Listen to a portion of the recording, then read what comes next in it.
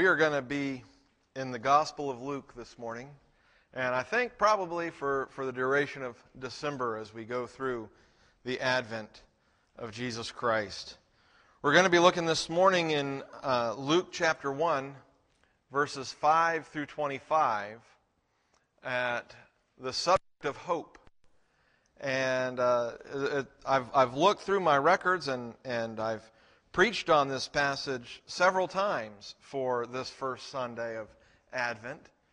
And I got to tell you, I thought I knew everything about this passage, and then this week as I was studying it, new things were jumping out at me. And so I hope, Lord willing, I have plumbed the depths and gotten everything out of this passage as possible. But I have a sneaky hunch that in a few years I'll preach it again and I'll find something new, as it does. But we're looking specifically, as we look at this focus on Zechariah and his interactions with the angel Gabriel. And it begins after an introduction to the entire book from Luke to Theophilus. It begins with verse 5. In the days of Herod, king of Judea, there was a priest named Zacharias, of the division of Abijah, and he had a wife from the daughters of Aaron, and her name was Elizabeth. So he is a priest, and his wife is the daughter of priests, specifically even the high priest's lineage through Aaron. They were both, we're told in verse 6, they were both righteous in the sight of God, walking blamelessly in all the commandments and requirements of the Lord. They were good people who did the right thing and who followed the Lord and were righteous. They worshiped, they lived properly according to the law. They were blameless. And then verse 7 gives us the kicker about their life. But they had no child, because Elizabeth was barren, and they were both advanced in years. And that last little bit, I think a lot of times I have just run over that. So you had Elizabeth who was barren. But what happens in their life, as would happen in most of our lives, you get to an age where it no longer matters that you're barren, because now you're advanced in years. You're no longer capable, even if you had been capable at one time. Everybody reaches a stage where they're no longer able to have kids. And that's what he's saying, that it's double. It's not just that she is barren or has been barren when she was younger, but now they are both advanced in age. Even Zacharias can't have kids. If you go back and you look at Abraham and Sarah, after Sarah dies, Abraham has kids. He takes another wife, a concubine, and he has several children with her. He was never, to put it in these terms, he was never the problem. He wasn't the one who wasn't able to have kids. He was able to have kids. He had Ishmael, and then he had several others, even after they had Isaac. So his advanced years didn't slow him down after Sarah died. But Zacharias and Elizabeth, they're both old. And so they have lost any hope that he had at some point in his life. It's been lost. They're past the time and they're past the place where they can expect God to intervene in their lives. No matter how righteous they were, no matter how good they were, no matter how closely they followed the law, they have this sorrow that they carry. And in fact, later on, Elizabeth calls it her disgrace. That's their living experience. They can be happy with one another. They can be happy in their lives. He's serving the Lord in the temple. And yet always with them there is this nugget of bitterness, this hurt that is not shared by the people around them. And it's something that can probably creep up as nieces have babies, as cousins have babies. That sorrow is there with them. And so they have lost hope in these days. And Luke is making it a point to let us know what their situation is. But then he tells us in verse 8 having given us the introduction of who they are in their lives, now we come to the specific moment in time that he wants to share with us in this chapter. He says in verse 8, "Now it happened that while he, Zacharias, was performing his priestly service before God in the appointed order of his division." And so each division, we read earlier, he was in the division of Abijah. Each division would come and serve in the temple. And I've read, it might just be a time of a week. It's estimated that there were about 2,000 priests in the time of Jesus. That the family of Aaron had grown and grown and grown and grown. And there were estimated to have been about 2,000 priests at that time. And so each division would show up for 1 week and take care of the temple, and then they would go home, and then they would live in the villages that they lived in, and they would do their lives wherever they were for the rest of the year, but they would come in and serve for that period of time. And in that time, as they were serving, because there were so many of them, that they would divvy up the responsibilities of each day, what each priest was doing. You had certain priests that were doing the sacrifices and certain priests that were doing other duties. And we are told that as he was there during his division's appointed order and time, in verse 9, according to the custom of the priestly office, he was chosen by lot to enter the temple of the Lord and burn incense. And what you had were morning and evening prayers with the burning of incense. The incense was put on an altar that was just outside of the Holy of Holies. And so you would enter, there was the common area where the people could be, and then there was the place that only men could be, and then there was the place that only priests could be. And within that, you had the holy place, and then within that was the Holy of Holies. And only the high priest went into the Holy of Holies, and only once a year. And there was a curtain separating what was the place for God, where the Ark of the Covenant would have been, and Zacharias as he is going to the altar to burn incense. And there were three priests selected each time, morning and evening. One of them would clean out the ashes that were in there. One of them would bring new coals from the altar to the incense basin. And then the third one would come and actually put the incense on the coals and offer them up to the Lord and pray while he was doing that. And we are told that he was chosen by lot to enter into the temple of the Lord and burn incense. And because it's estimated that there were about 2,000 priests back then, this was a thing that you were most likely only ever going to get to do maybe once in your life. For the amount of time that you could serve as a priest, for the amount of time you would actually go to the temple. So it's possible that he had never done this before, and here he is, an old man, and he has finally been chosen by lot. And as we think about that, we need to remember Proverbs 16, verse 33, that tells us the lot is cast into the lap, but its every answer is from the Lord. And so bringing in this fact that it was cast, this lot was cast, and he was chosen by it, there is also a little bit of a divine agency that God has arranged this, even though to us it seems random.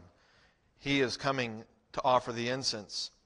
And so in verse 10 we are told that he was chosen to go in and offer the incense. And then in verse 10, and the whole multitude of the people were in prayer outside at the hour of incense offering. And so you've got all these people outside, and they were in prayer. They're praying, and what are they praying for? We don't know, but in Luke chapter 2, we find two people who are not priests but come to the temple every day. One of them is a widow woman who serves her entire adult life for the most part, in the temple, offering prayers. And the other one is an older man who has been promised that he would see the Lord's Messiah, and his name is Simeon. And both of them are looking for what Luke calls the consolation of Israel, the hope of the Redeemer to come. And so you have the people of Israel. They're in Jerusalem, which has been taken over by the Romans. Prior to that, it had been taken over by the Greeks. And they've had about 400 years of not hearing a word of the Lord. No prophecy. No prophet standing up and saying, "Here, I just heard a word of the Lord." Not until John the Baptist starts speaking. But these people, they are hoping for, they have the Romans all around them. They are looking for the consolation of Israel. So there's a good chance that those people who are gathered in the temple on a daily basis, morning and night, during this time of incense offering, are praying for the coming of the Messiah. They are praying for God's salvation and His deliverance of the people. And so they are outside praying as he goes in. And verse 11 tells us, and an angel of the Lord appeared to him, standing to the right of the altar of incense. Now, he is working in the I always find this kind of humorous, because he is working in the temple, and the last thing he expects to see is an angel of God, a messenger of God, to come and talk to him right there at the altar of the incense. And so Zacharias, when he sees the angel, as Zacharias was troubled when he saw the angel, and fear gripped him. But the angel said to him, "Do not be afraid, Zacharias, for your petition has been heard. And your wife Elizabeth will bear you a son, and you will give him the name John." Now notice what the angel says. Your petition has been heard. The people are outside praying. The people are in prayer outside at the hour of incense. And that word for prayer is to offer prayer, to pray towards. They are praying towards God. They're directing their prayers to Him. But then when the angel says, your petition has been heard, first, just amazing. I mean, this is so amazing. Angel shows up. He's terrified. He's fearful. But the angel says, don't be afraid, for your petition has been heard. Now that word petition, it's not prayer. The word petition means a need or an entreaty, supplication. It is used as prayer, but it's specific. It's praying over a felt need that a person has. It comes from the word deo, which means to be in want, to lack something.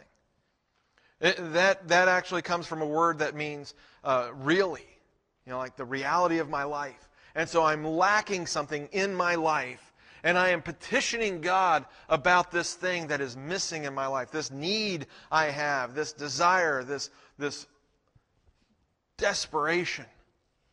That is a petition. And so the people outside, they are praying. They're praying their thoughts to God. Lord, send us a deliverer.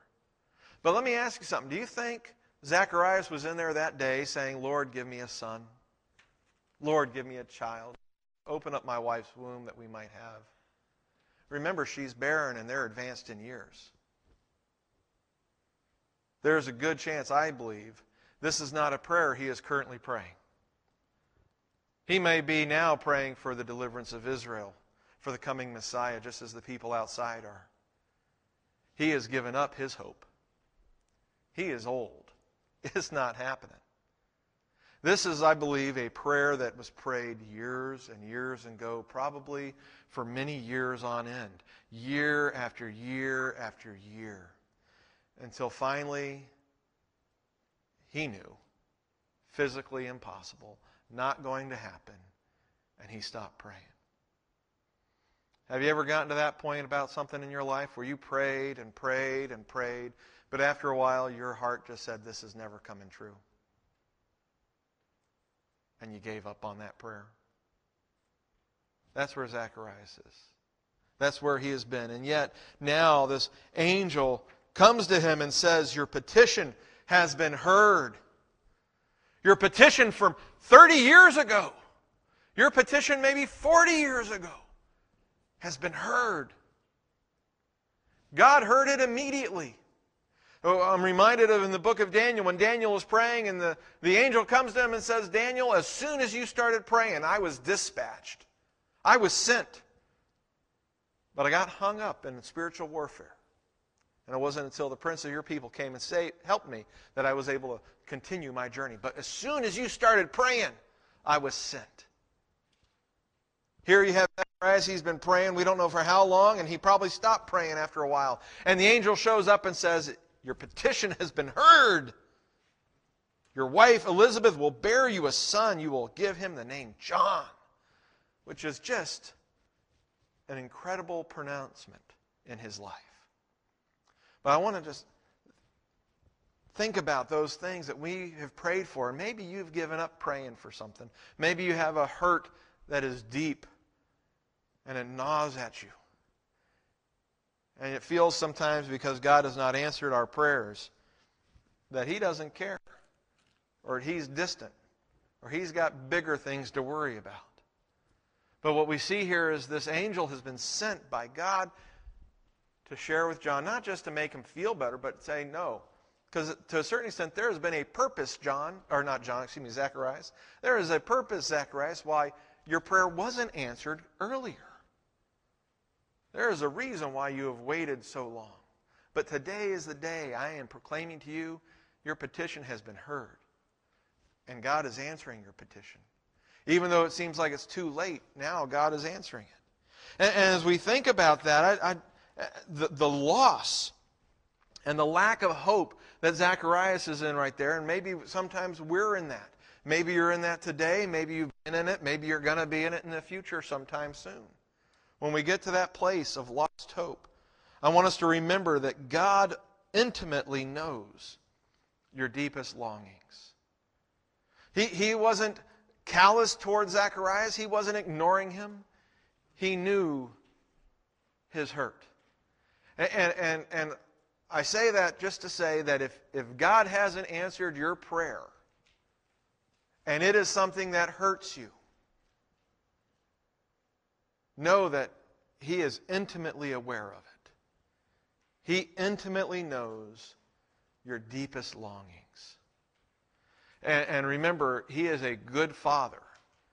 Jesus tells us we are wicked, we are sinful people, and yet we know how to give good gifts to our children. How much more so does your Father in heaven long to give you good gifts, long to give you the Holy Spirit? It is in His nature. It is His desire. He created us. He gave us life. He shapes us. He has worked hard for our salvation. He hasn't done all that just to throw us aside and ignore us. It is His desire, His love, His joy to give good things to His children. And so if He doesn't, we need to be aware. We need to stop and think, God knows my longing. God is intimately aware of. He knows inside and out. He probably knows better than I know these things that I'm feeling. And there's an angel here to stand with Zacharias and let him know God has heard your petition. Not just the prayers you offer up, no, your longing, your need, that thing that you have wept over and desired most of all, God has heard. And you're going to have a son. You're going to give him the name John. He continues in verse 14. You will have joy and gladness, and many will rejoice at his birth. You're going to have joy and gladness. Many will rejoice. You're going to notice how he moves from personal joy. You, Zacharias, are going to have joy and gladness. But then it expands. Many will rejoice at his birth, for he will be great in the sight of the Lord. And he will drink no wine or liquor, and he will be filled with the Holy Spirit while yet in his mother's womb. In other words, he will be like a Nazarite vow, except it'll be from his birth, and he'll have the Holy Spirit even while he's in the mother's womb. And that the Holy Spirit wasn't given to everybody in the Old Testament. It wasn't given to everybody in Jesus' time. And yet here, he's going to have the Holy Spirit from his inception. He says in verse 16, and he will turn many of the sons of Israel back to the Lord their God. It is he who will go as a forerunner before him in the spirit and power of Elijah. Your son is going to be the fulfillment of prophecy. That's heavy stuff. That is heavy stuff. He is going to be the one that goes in the spirit and power of Elijah to turn the hearts of the fathers back to the children and the disobedient to the attitude of the righteous, so as to make ready a people prepared for the Lord. Wow. Zacharias took all that in, and Zacharias said to the angel, how will I know this for certain? For I am an old man, and my wife is advanced in years. Zacharias didn't hear a thing the angel said. He is so focused on the first part. He didn't hear any of the rest of it. He didn't hear about how he was going to go as a forerunner before him and turn the hearts of the fathers back to the children. All he says is, in verse 18 there, he says, how will I know this for certain? How will I know? How will I have experience to have the knowledge? How will I know in this word is the Greek word gnosko, which means to experience. It is the word used for when a man and a woman get married and he goes into her and he knows her. It's the word used for Mary, that she didn't know any men. She had no experience to have the knowledge of men. He says, how will I have the experience? How will I see this physically in my life so that I can know it for certain? Because I'm an old man and my wife is advanced in years. It's like, I don't see how that happens. How can you promise me? How can you make it? Apart from the fact that I think if an angel shows up while you're worshiping in the holy place, I think that should be enough. If that's not enough, what did he tell him your son is going to do? This angel is saying not just, hey, you know what, we decided it's good. You guys have earned to have a child, and so we're going to let you have a child. No, this child isn't for their own personal enjoyment. Yes, you will have joy from him. Yes, you're going to be happy. But there is more to this story, Zacharias. He is going to be great in the sight of the Lord. He's going to be a Nazarite. He's going to have the Holy Spirit. He is going to turn the hearts of many back to the Lord. He's going to turn the hearts of fathers back to their sons. He's going to be the one that goes before the Lord to prepare the people to receive the Messiah. And all Zacharias can think about is, how I don't see how that's going to happen. I'm an old man and my wife's an old woman. Before we get too hard on him, because it's a little ridiculous that he didn't see. But remember what Jesus has said, that it was in the parable of Lazarus and the rich man. But the rich man says, send Lazarus back to my brothers, and Abraham in the parable says, look, even if a person returned from the dead, they won't believe. And Jesus was speaking about himself in that. Here you have Jesus, the Messiah. He's healing people. They won't believe. He dies. He rises again. They won't believe. Let's not be too hard on Zacharias that an angel is standing in front of him in the temple of God, and he's so focused on the first part, he misses everything else. Of course God can do this. Of course, especially if it's God's will that this child would be the one who would come in the spirit and the power of Elijah, he can do it. It is never too late for God. Even when it is too late, it is still not too late. He can take dry bones and make them live again. It is not too late. But I think Zacharias, he is so bitter in his lost hope. He doesn't have a child, and now it's almost as if this angel is mocking him in his mind. He is so focused on what has not happened in his life, on the loss that he has experienced, he can't hear what God's plans are. All he can fixate on is, wait a minute, you said I'm going to have a son? How is that even possible? How can I know that for certain? You need to give me something else. Jesus said that a wicked and perverted generation requires a sign. An angel showing up and talking to you should be sign enough. But we know from several examples in the book of Judges, even when angels show up, people still want a sign. And so as we think about this, as we think about those deep longings that we have that God has not answered, as we maybe are disappointed. Have you ever gotten disappointed with God? That God hasn't done what you thought He was going to do? He hasn't shown up the way you thought He was? I think we can all probably point to something in our lives where we've been disappointed with God, where it seemed like God had failed us, where it didn't feel like He loved us. And all I want to say about that with Zacharias here is, don't let your disappointment with God blind you to what God is doing. I think that's what Zacharias is doing. He is so disappointed with God that even when an angel shows up, he is blind to what the angel is saying. This is what your son's going to be. This is what He is going to do. I am doing this amazing work in your life because I have a desire that this child would be a witness and prepare the people. We're going to see next week a little bit of why God chose, just think of this. God chose Zacharias and Elizabeth for a purpose. He could have, if He wanted a young couple to give birth to the John the Baptist, to go in the power of Elijah, He could have found a young couple. He had a specific plan and purpose for choosing an elderly couple. And we're going to look at that next week, of what that purpose was. He wasn't just, waiting. No, it was all part of His. And yet we can get so frustrated because God's plan is different than our plan. We can become disappointed that He's not fulfilling our plan.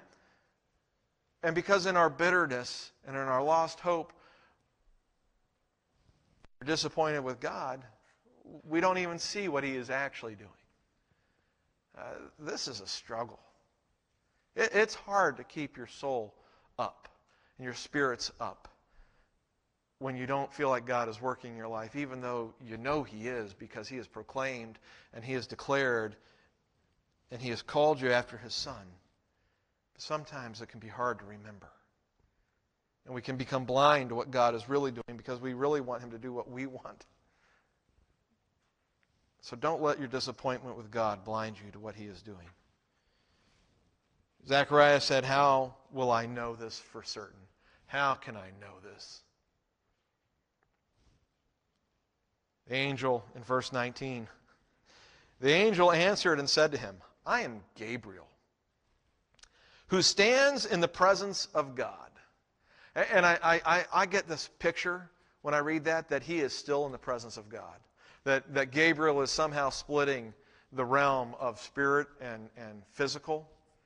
Here he is at the altar of incense, offering up the prayers, and he's right there. It reminds me of Isaiah when he was in the temple in the year that King Uzziah died, and he looked and he saw the Lord enthroned in the temple and His robe filling the room. That spiritual work is going on within the physical and we don't see it. And here it's almost as if Gabriel has split a curtain open. And he's like, "Zechariah, I have just told you the most amazing things in the world. It has been 400 years. God has not spoken to a person in 400 years. You're the first person He sent me to speak to. And I have declared to you that you're going to have a son, and he is going to be like the Elijah. And he's going to go to prepare the way for the Messiah. And you're asking me how this is all going to happen, how you can know? Well, I am Gabriel, and I stand in the presence of God." And he continues in verse 19, "And I have been sent to speak to you and to bring you this good news. And behold, you shall be silent and unable to speak until the day when these things take place, because you did not believe my words, which will be fulfilled in their proper time." We're talking boss move, Gabriel. You shall be, I'm here, I'm speaking to you, I've been told to bring you this good news, and behold, you shall be silent and unable to speak until the day when these things take place, because you did not believe my words. And what happens next? In verse 21, we're told, the people were waiting for Zacharias, and were wondering at his delay in the temple. This is taking longer than normal. Where is he? But when he came out, he was unable to speak to them. And they realized that he had seen a vision in the temple. And he kept making signs to them and remained mute. Here's something that you got to thank Gabriel. He didn't beat around the bush, and he didn't drag it out. Zechariah said, "How will I know? How can I know this for certain?" And Gabriel said, "I will give you a sign right now." It's immediate. You're not going to say another thing until all this takes place. The last words Zacharias said, "How will I know? For I am an old man and my wife is advanced in years." He doesn't get another word in for the next 10 months. He doesn't say another thing because he questioned Gabriel. And Gabriel said, I'm Gabriel. I stand before the Lord. You're not going to speak. You're going to be silent and unable to speak until the day when these things take place, because you did not believe my words, which will be fulfilled in their proper time. And it didn't take time. It wasn't like, I'll give you a sign, someday a virgin will be born, will give birth to a child. No. It wasn't a someday in the future type promise. It was a today, right this minute, you're not saying another word, and now you'll know what I am telling you is the truth. And sure enough, Zacharias comes out and he can't speak. He has to make pantomime to try to communicate with the people. Why? Notice, you did not believe my words, which will be fulfilled in their proper time. He didn't believe. He didn't have faith in what Gabriel was telling him. He didn't have hope anymore. He had lost hope long ago. And so now when the fulfillment of his hope has shown up, he doesn't believe. And we know that hope and faith go together. You know, in our memory verse, faith, hope, love, abide these three. Faith and hope go together. But here's another great thing about that verse in 1 Corinthians 13. Faith and hope are the two things that are not going to last. When Jesus Christ returns, we will no longer need hope in our lives. We will no longer operate by faith, because we will see. We will know. But love will continue, because He is love. We know from Hebrews 11:1 that faith is the assurance of things hoped for, the conviction of things not seen. We know from Romans that nobody hopes for something they have. They hope for those things that they don't have. Faith and hope go together. And so when he says, you did not believe my words, in other words, he's saying you did not have faith. You did not have hope. You've lost your hope, and now you didn't have faith. You didn't believe me. And it's easy to get to the place where we stop to have faith, where we lose our hope, and we no longer have faith that God's going to work in our lives. They go together. When you lose hope, you lose the faith. Because the faith is the living out of that hope. And so Zacharias, he doesn't believe. And what God would have had him say maybe is, wait a minute, how's that going to happen? We're so old. Or something better than, how can I know? Give me a guarantee. Don't hurt me again, God. But no, faith and hope, they go together. And he didn't believe. He didn't have hope in those words. And as hard as it can be sometimes to hold on to what God has said. You know, Zacharias is dealing with new words. We deal with old words. We deal with things that God said a long time ago. And sometimes it can be hard to hold on to that hope. Or maybe sometimes the Lord has put it in our hearts that He's going to do a certain thing and we don't see it happening. And the encouragement I want us to take from this is to believe and have hope in what God has promised. To continue to believe. Especially when it looks like it's impractical. Especially when it looks like it can't really happen. Because that's a major part of belief and hope. It's easy to believe in things. In fact, it's not truly faith if it's proven. Using this stand and believing that it will hold this Bible up here is not faith. It's proven. But if you were to say, I've got a special device, you can't see it. But it'll hold that Bible up. See, if I were to believe you then, that would be faith. Reminds me of a story, Charles Lindbergh in the movie about his crossing the Atlantic with Jimmy Stewart, as he's trying to explain to a suspender salesman about lift and how he flies on the wind.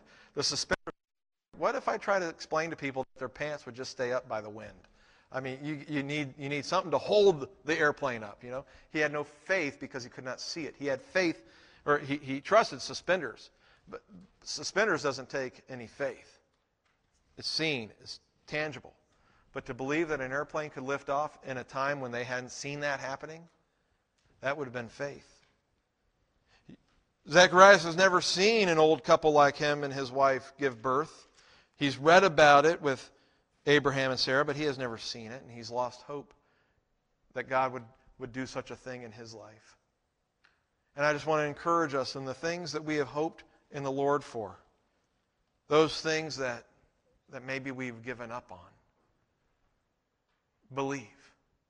Have faith in God to provide what He has promised, to do what He has said. Notice it is what He has promised, not just what I desire Him to do. There's a difference between faith in what I desire and faith in what He has promised.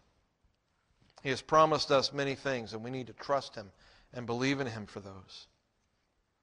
The fulfillment of this is in verse 23, when the days of his priestly service were ended, he went back home. After these days, Elizabeth, his wife, became pregnant, and she kept herself in seclusion for 5 months, saying, "This is the way the Lord has dealt with me in the days when He looked with favor upon me, to take away my disgrace among men." That word "dealt," it means this is how He has worked in my life. He has actively worked with me in doing this. He has looked at me with favor to take away my disgrace among men. All of her life, she had failed to do the one thing a woman was expected to do in that time and age. And here, finally, it was out of her control. She didn't have any control over it. It wasn't willful on her part. But she finally is pregnant. She is finally carrying a child, and God has given her favor. He has blessed her. He has taken away in her eyes the disgrace that she had. This is the way the Lord has dealt with me. She doesn't maybe understand why she had to live for so long in that state before He would bless her. But He had a purpose for it. And as I think about our own longings and sorrows that we carry, it is good to remember that God will redeem the cause of your sorrow, just as He does it here. Now, He doesn't always work this way. Those who are barren don't always get a child. Sarah got one. Hannah got one. Elizabeth gets a child. Not everybody who is barren experiences that joy in life. And I think there are many ways that we can be barren, not just in the sense of children, but anything that you've longed for and has not come to completion. It could be that you have toiled and worked and seen all of your efforts come to nothing, it seems. And you think, what have I got to show for in my life? There are many ways that we can have sorrow like this and deep longings. And they might not be fulfilled in this earth. They might not be redeemed in this time. But I firmly believe that God is working and using them for His glory, and He desires to redeem those hurts and those losses because He loves us. And if God loves us and has removed from us something, has kept something from us, we have the opportunity to turn bitter against Him, to be angry with Him, or to walk in faith with Him. And if we believe that He'll redeem it, we can walk in faith with Him. It may not happen until the end. I go in my mind to Revelation, and you have the great multitude who have been martyred during the tribulation.